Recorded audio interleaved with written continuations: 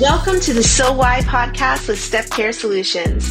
This podcast aims to explore issues and challenges as well as ideas and solutions leading to strengthening support for mental wellness and recovery.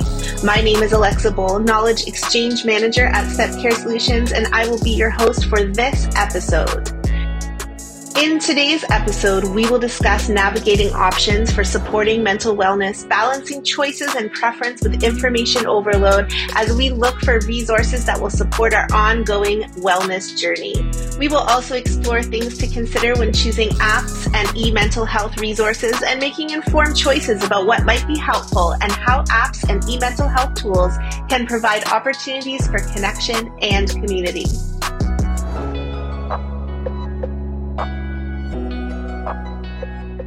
Mental health and wellness, along with things like self-care, have become commonplace topics on social media, the news, and other online sources. We talk more openly about self-care and wellness at work, at school, and in our families. All great things to reducing stigma around mental health problems and making sure people who need it can get help. It does, however, present some challenges in effectively navigating mental health and addiction system. There's so many apps, sites, and tools available to us both online and in our communities as well. Some come at a cost, some are free. How do we know which ones are reliable and which ones are effective? According to an evaluation of mental health application published in May of 2021 by the Agency for Healthcare Research and Quality in the United States, there are growing concerns over data sharing and clinical safety. A study on assessment of the data sharing and privacy practices of smartphone apps for depression and smoking cessation, published in April 2019 on JAMA Network Open, found that out of 36 top-ranked apps for smoking cessation and depression, 29 sent data to Facebook or Google, but only 12 apps mentioned this in their privacy policy. Another study of 61 mental health apps, which was published in May of 2019 in the International Journal of Law and Psychiatry, found that 41% of the apps did not have a privacy policy at all. This raises concerns about using apps and protecting our privacy and confidentiality.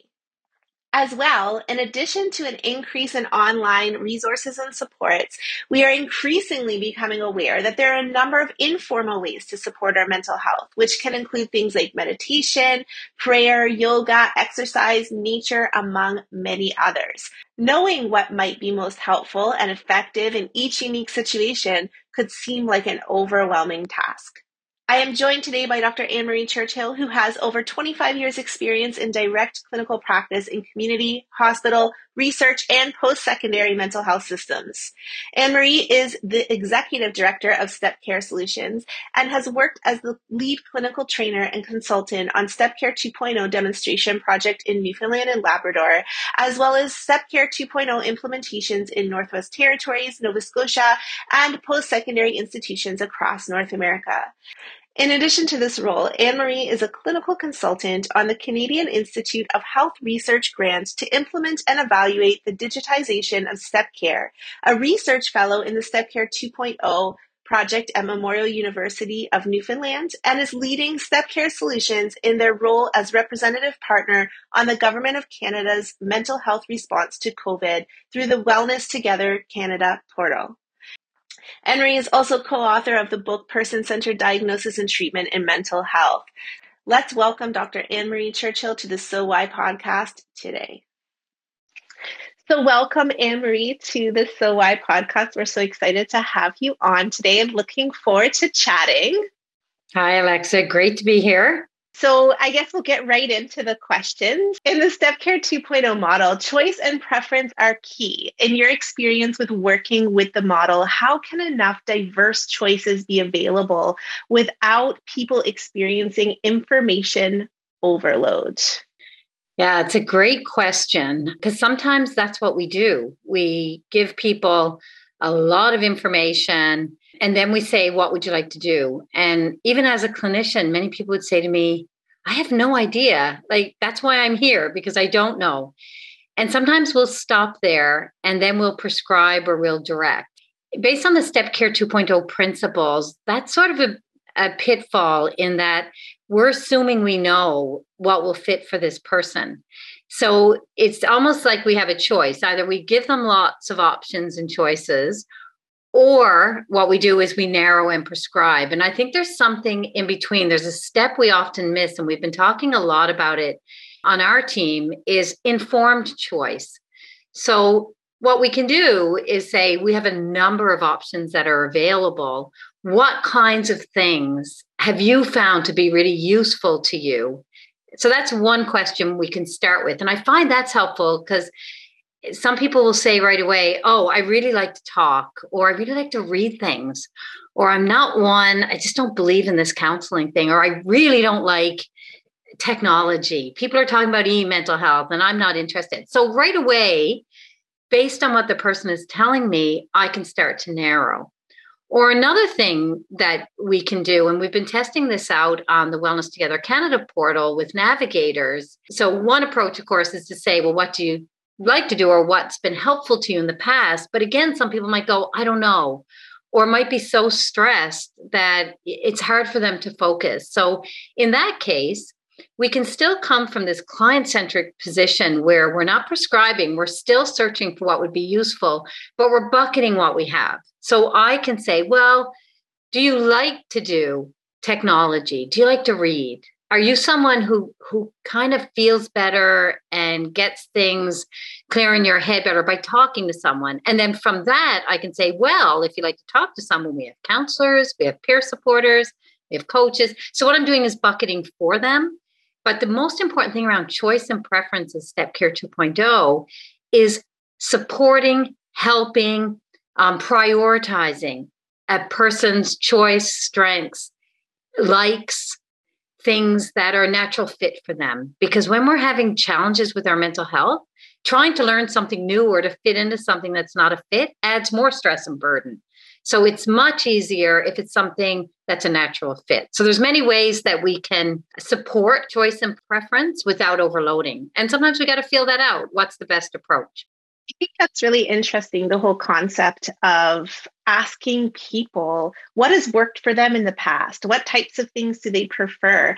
And I think it's really important, when people are making choices, that they do feel like they are able to make choices that suit them.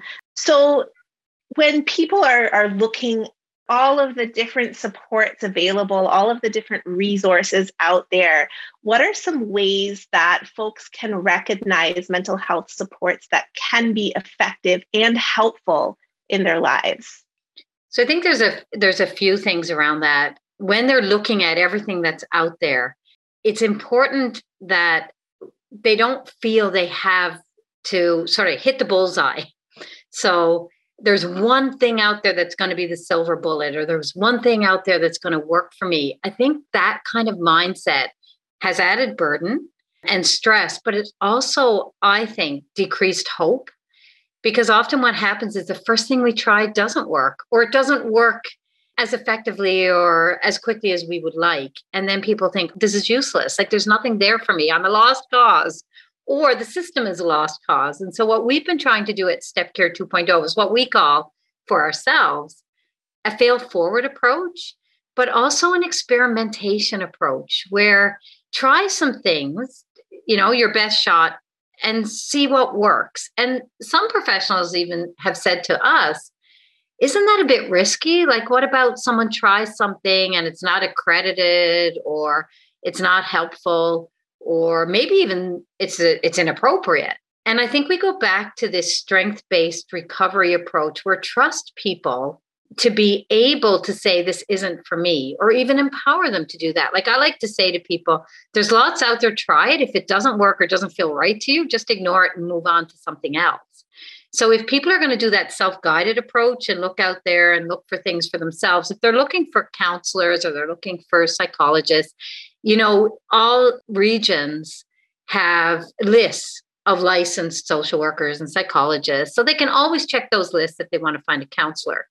If they go to a site, something like Wellness Together Canada, or their provincial or territorial sites, or their national sites that are accredited by their government or their public health systems, then that's a good place because those resources have been vetted.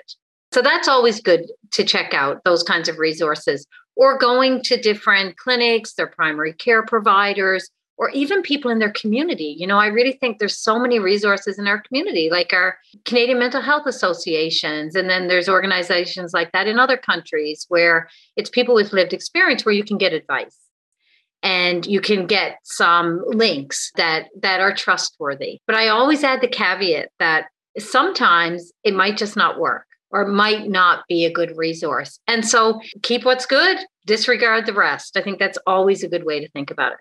When we're going out there, I agree that it can be so scary. We don't want to make the wrong choices. We're always afraid of doing the wrong thing.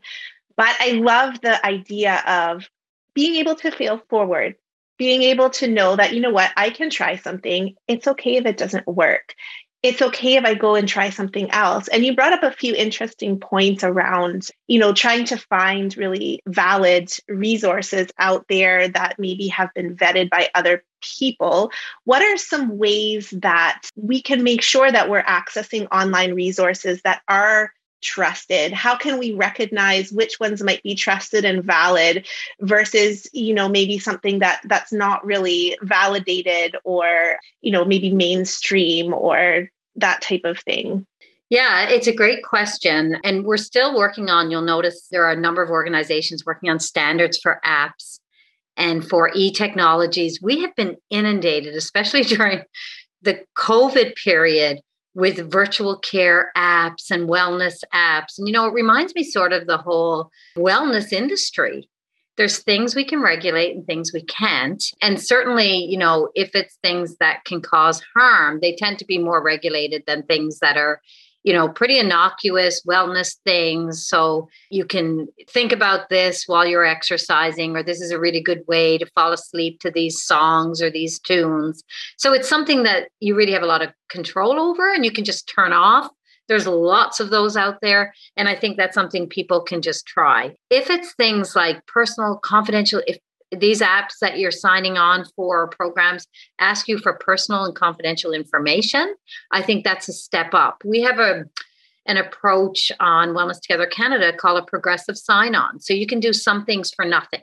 You don't have to give any information. You don't have to invest any money. You don't have to invest any commitment to anything. You can even turn off the cookies. So there's no tracking. There's no sharing of personal information. And you can try out some things and see, does this feel appropriate? So when you're looking at programming, check for that. See if there's anything that you have to give or provide, whether it's around your security, your information, financially, personal information, that sort of thing is really important. I think when I look at programming that's online in particular, I think a lot about the privacy and security piece, and I think about control.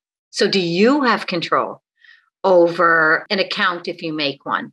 Can you delete your account at any time? What are the privacy statements? And some of them are so long and so convoluted that I think people either just sign or they go away. And I think more and more, if it's a trustworthy, validated app, one of the privacy and security regulations that they have to go through is plain language on privacy policy. And so it should be a privacy policy that's accessible. And so a lot of the apps that we promote are very clear on how they share data, whether they share data with third parties. It has to be easy to read and has to be accessible. People have to be in control of their data. There are privacy and security regulations that governments have to follow. And so if you have an app that's provided by your local government or your local health authority, then that's been vetted. So that's another thing you can do. But if you just want to try some things out that someone's told you about and they're not coming recommended by some regulatory body or health professional, then my best advice is I wouldn't give upfront information.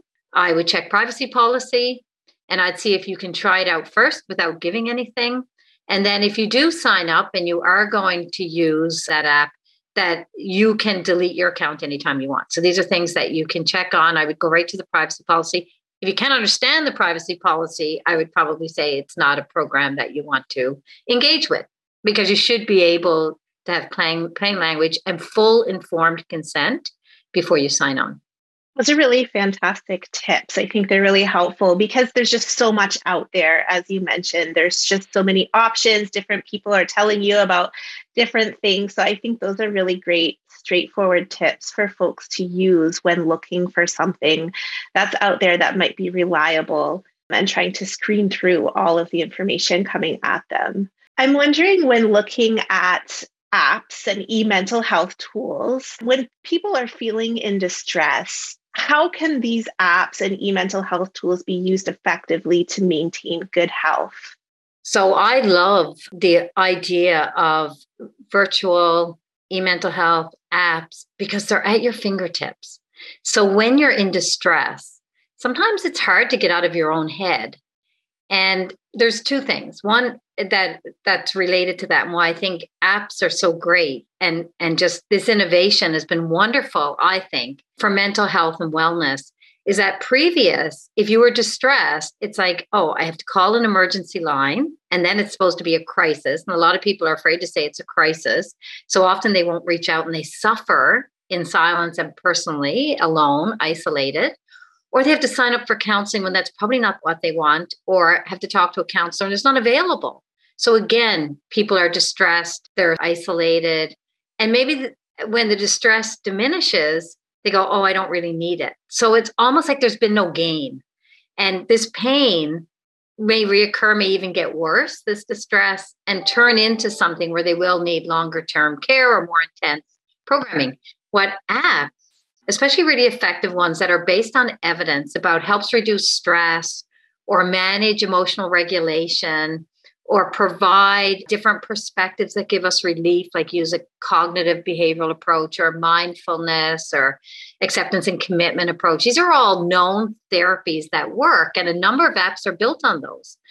But what they're delivering are some elements of these theories that are shown to be, what we call them, are active ingredients. They're really effective. So for instance, relaxation breathing is so important when you're distressed because you're turning down your physiological arousal, you're calming yourself down. Sometimes that's hard to do by yourself, but if you have an app that talks you through and it's a calming voice, or it's a way to measure your breathing and slow it down. And some people respond to waves, some people respond to rain, but we know that's such an effective strategy, and it could be right on your phone. I know lots of people who are doing that.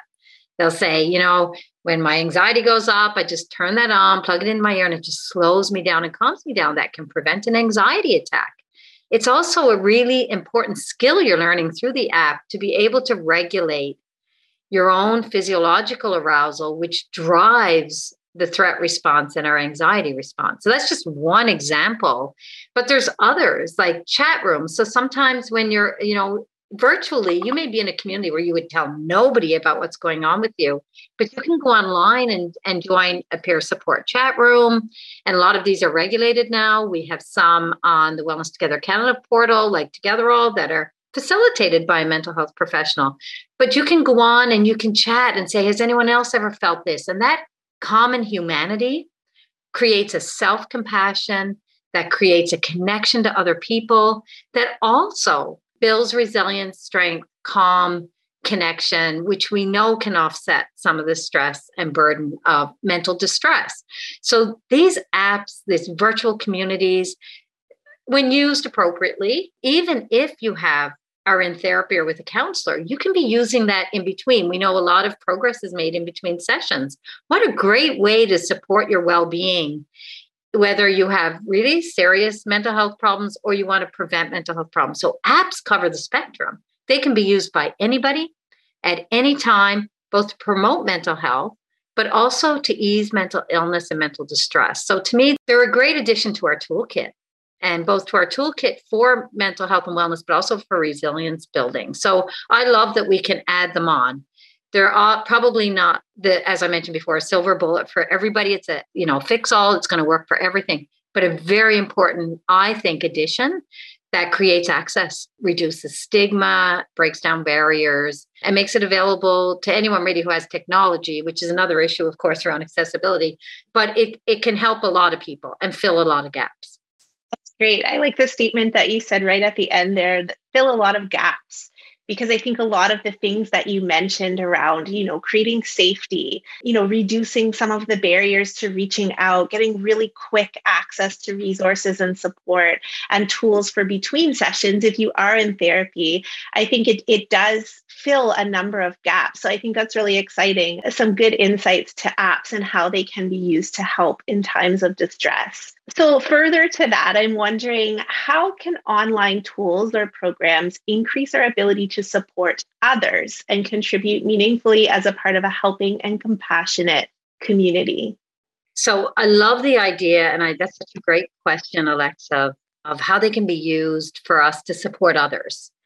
And more, we're realizing that when we help others, we help ourselves, and we create capacity in our communities, but also capacity in ourselves to learn about ourselves while we're supporting others, and that we have purpose and meaning to our lives. So often we feel when, especially with mental distress and mental health concerns, we become very insular. We go internal. We worry a lot about what we're thinking and what we're feeling and about just our own wellness, to the point where often that develops into rumination and an increased self-focus where we feel like there's something wrong with us. Again, this isolation, we're the only one in the world with this. And so when we actually can reach out to others and support others, there's that common humanity again. So there's the sense of, I'm not alone in this, but also listening to other people's concerns, distresses. We realize we have a lot in common, but that we can also support through our own experience, that what we have been through is so valuable. And when we're distressed, we're learning something about ourselves that we can also share for others. So our distress can be valuable. Our stress can be a connector. Our distress can be a learning opportunity for ourselves, but also to share with others. And so I think this idea of connectedness and apps, more and more we're learning of ways to create peer support communities through apps. And I think that that's really important because stigma, again, is a big piece. Often people are afraid to reach out because they'll be judged, or they're just afraid of that whole counseling approach. And so peer support or supporting others is a way for people to be able to talk about what's going on with them, talk or chat. And apps provide that. And so you don't necessarily have to have a peer support group in your community. And in the work we do at Step Care, we do know a lot of communities that haven't quite developed the peer support capacity to meet the needs of everybody. So with apps, we can have general peer support. We can have tailored peer support. So we see a lot of people going to our peer support for substance use concerns. Some people go for their own substance use concerns to support other people, to tell them their story. Or we have some family members going who support other family members who are struggling with someone's substance use concern. We have peer support for healthcare workers. We're looking at peer support for veterans, for police officers, for teachers, or people in certain regions. You know, the things that I struggle with in a rural area of Canada may be different than what somebody struggles with, say, in downtown Toronto. And so what ends up happening is that it builds connections between people. And this can really only be done, I think, it can be done in communities, but apps just make it so much easier to be able to develop these communities and give people the opportunity to help others. It's not always easy to do that. Like, do I have to go now and sign up and get training to volunteer? Well, not anymore. You can join an app just to provide a listening ear, or you can join a live group just to talk about your experiences to support somebody else. So the ability for us now to connect with others, to give support, but also to even get training on how to give support. So we've talked about maybe training modules on helping conversations, how to be a good listener, how to help in a way that is appropriate for someone. So there's even training online for that now that can really support you to be an effective helper, maybe in your family, maybe in your workplace, or in your community. So rather than having to go join up and go somewhere, you can do courses online at your own time that help you become a better listener and a better helper. And so build capacity in individuals to help others and in communities to take care of each other and take care of their communities. So again, driving this through technology is amazing to me. And just being able to get help, but also to give help and give helpful help is just a wonderful opportunity. That's a really interesting concept around using some of these online tools and resources to open up this community, being able to share with others and how community can really foster our wellness and being able to help others. I find it also interesting that you brought up training as well, because, accessing that training to be a good helper, the online environment and tools that we now have access to can actually increase our ability to help others, both online and in person, which is kind of a neat concept. I'm wondering, we've explored online resources, access to online resources, knowing good ones from bad ones, privacy concerns. I'm wondering if there's anything else that you feel is important to highlight as a part of this conversation and a part of Step Care 2.0 and utilizing all of these different resources that are now at our fingertips. I think, Alexa, maybe going back to where you started about choice and preference. And so that's what I think about. I think what all of these apps and tools have done is opened up the system. And we've always known that there are many people who could use information, support, to ways for coping, all kinds of different interventions, who've never reached out. And I believe they haven't reached out for help because it didn't feel like a fit. It didn't feel comfortable.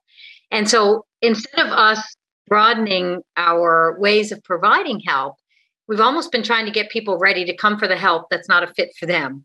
And I think what all of these apps have done is just open that up. It's opened up our thinking around what help is, but it's also opened up our interventions. While before there was a lot of, well, we can't do that. It's all about counseling and therapy. And what the apps have shown us is that this is really, really an important approach for a large segment of the population. In polling, we've heard many people say, there was one poll in particular of healthcare workers, 50% said they wouldn't reach out for help. That's really scary. This is a very stressed group. And when asked why not, they said, I'd like to self-direct on that. I like to do things for myself first. If we never provide that, then I don't think if people need the next step or need more intensive, they won't get there. And that's what's been happening. So the apps, the tools provide the choice and preference, but they also challenge us to think more broadly about what mental health support and resources really look like, which also means becoming more culturally responsive. It means become more inclusive, seeing different ways that we can help, other ways of knowing in the quest for solutions. So we've been stuck a long time in mental health. And I think what we're doing now is looking at, there's more ways we can think about this. And what I think will happen is more people will feel that this is accessible to them, both convenient, now I can get it, but also accessible in a way that it fits for them. It resonates with them and they can scan and find out and try things out without committing too much, but also just learn a lot, because as you're trying these things, you're building your self-awareness about what is a fit for you, what does make you feel better. And that's really the keys to doing well and resilience. It's about knowing yourself, being self-aware, even these apps that allow you now to track your mental wellness. So you can keep track of it, to say, gee, I haven't been doing well lately. And then that can prompt you to go try some things, maybe online, or reach out to a counselor. So I really do want to stress that not one of these is the answer, but the more that we open our minds, we experiment, we try out other options, we get lots of feedback, we monitor whether these things are helpful or not, and then adapt if they're not, then we're actually improving the system, which inevitably will improve well-being and well-being for populations of people. Thank you so much for that. I found this conversation incredibly interesting. I found it's such an exciting time that we live in. It's opening up so many different opportunities and possibilities around supporting our mental health in maybe some different ways that we had not really tapped into as much previously. So I really appreciate your time and just the time you took to really go through some different tips and just explore this whole new world that's opening up to us and providing us access to a new way of doing mental health. Thanks, Alexa. Actually, it's a real pleasure because I think the conversation got to continue. I think we're not there, but as you said, it's so hopeful. I think we're really at that cusp where we get to transform the mental health and addiction services, the systems that deliver these services. So I think it's a really exciting time. And I think the change will be made if we keep talking and keep connecting with people and collaborating for solutions. So I agree, it's an exciting time, and I just really appreciated the conversation. Amazing. Well, thanks once again for joining us today on the So Why podcast. And I hope that we'll have you on again in the future to come back and revisit how these things have evolved. Would love to. Thanks so much. Thank you once again for joining us on the So Why podcast with Step Care Solutions. For more information on the Step Care 2.0 model, the Wellness Together Canada portal, as well as links to resources mentioned in this episode, please check out the show notes below. Thanks for tuning in once again. We look forward to having you back next time.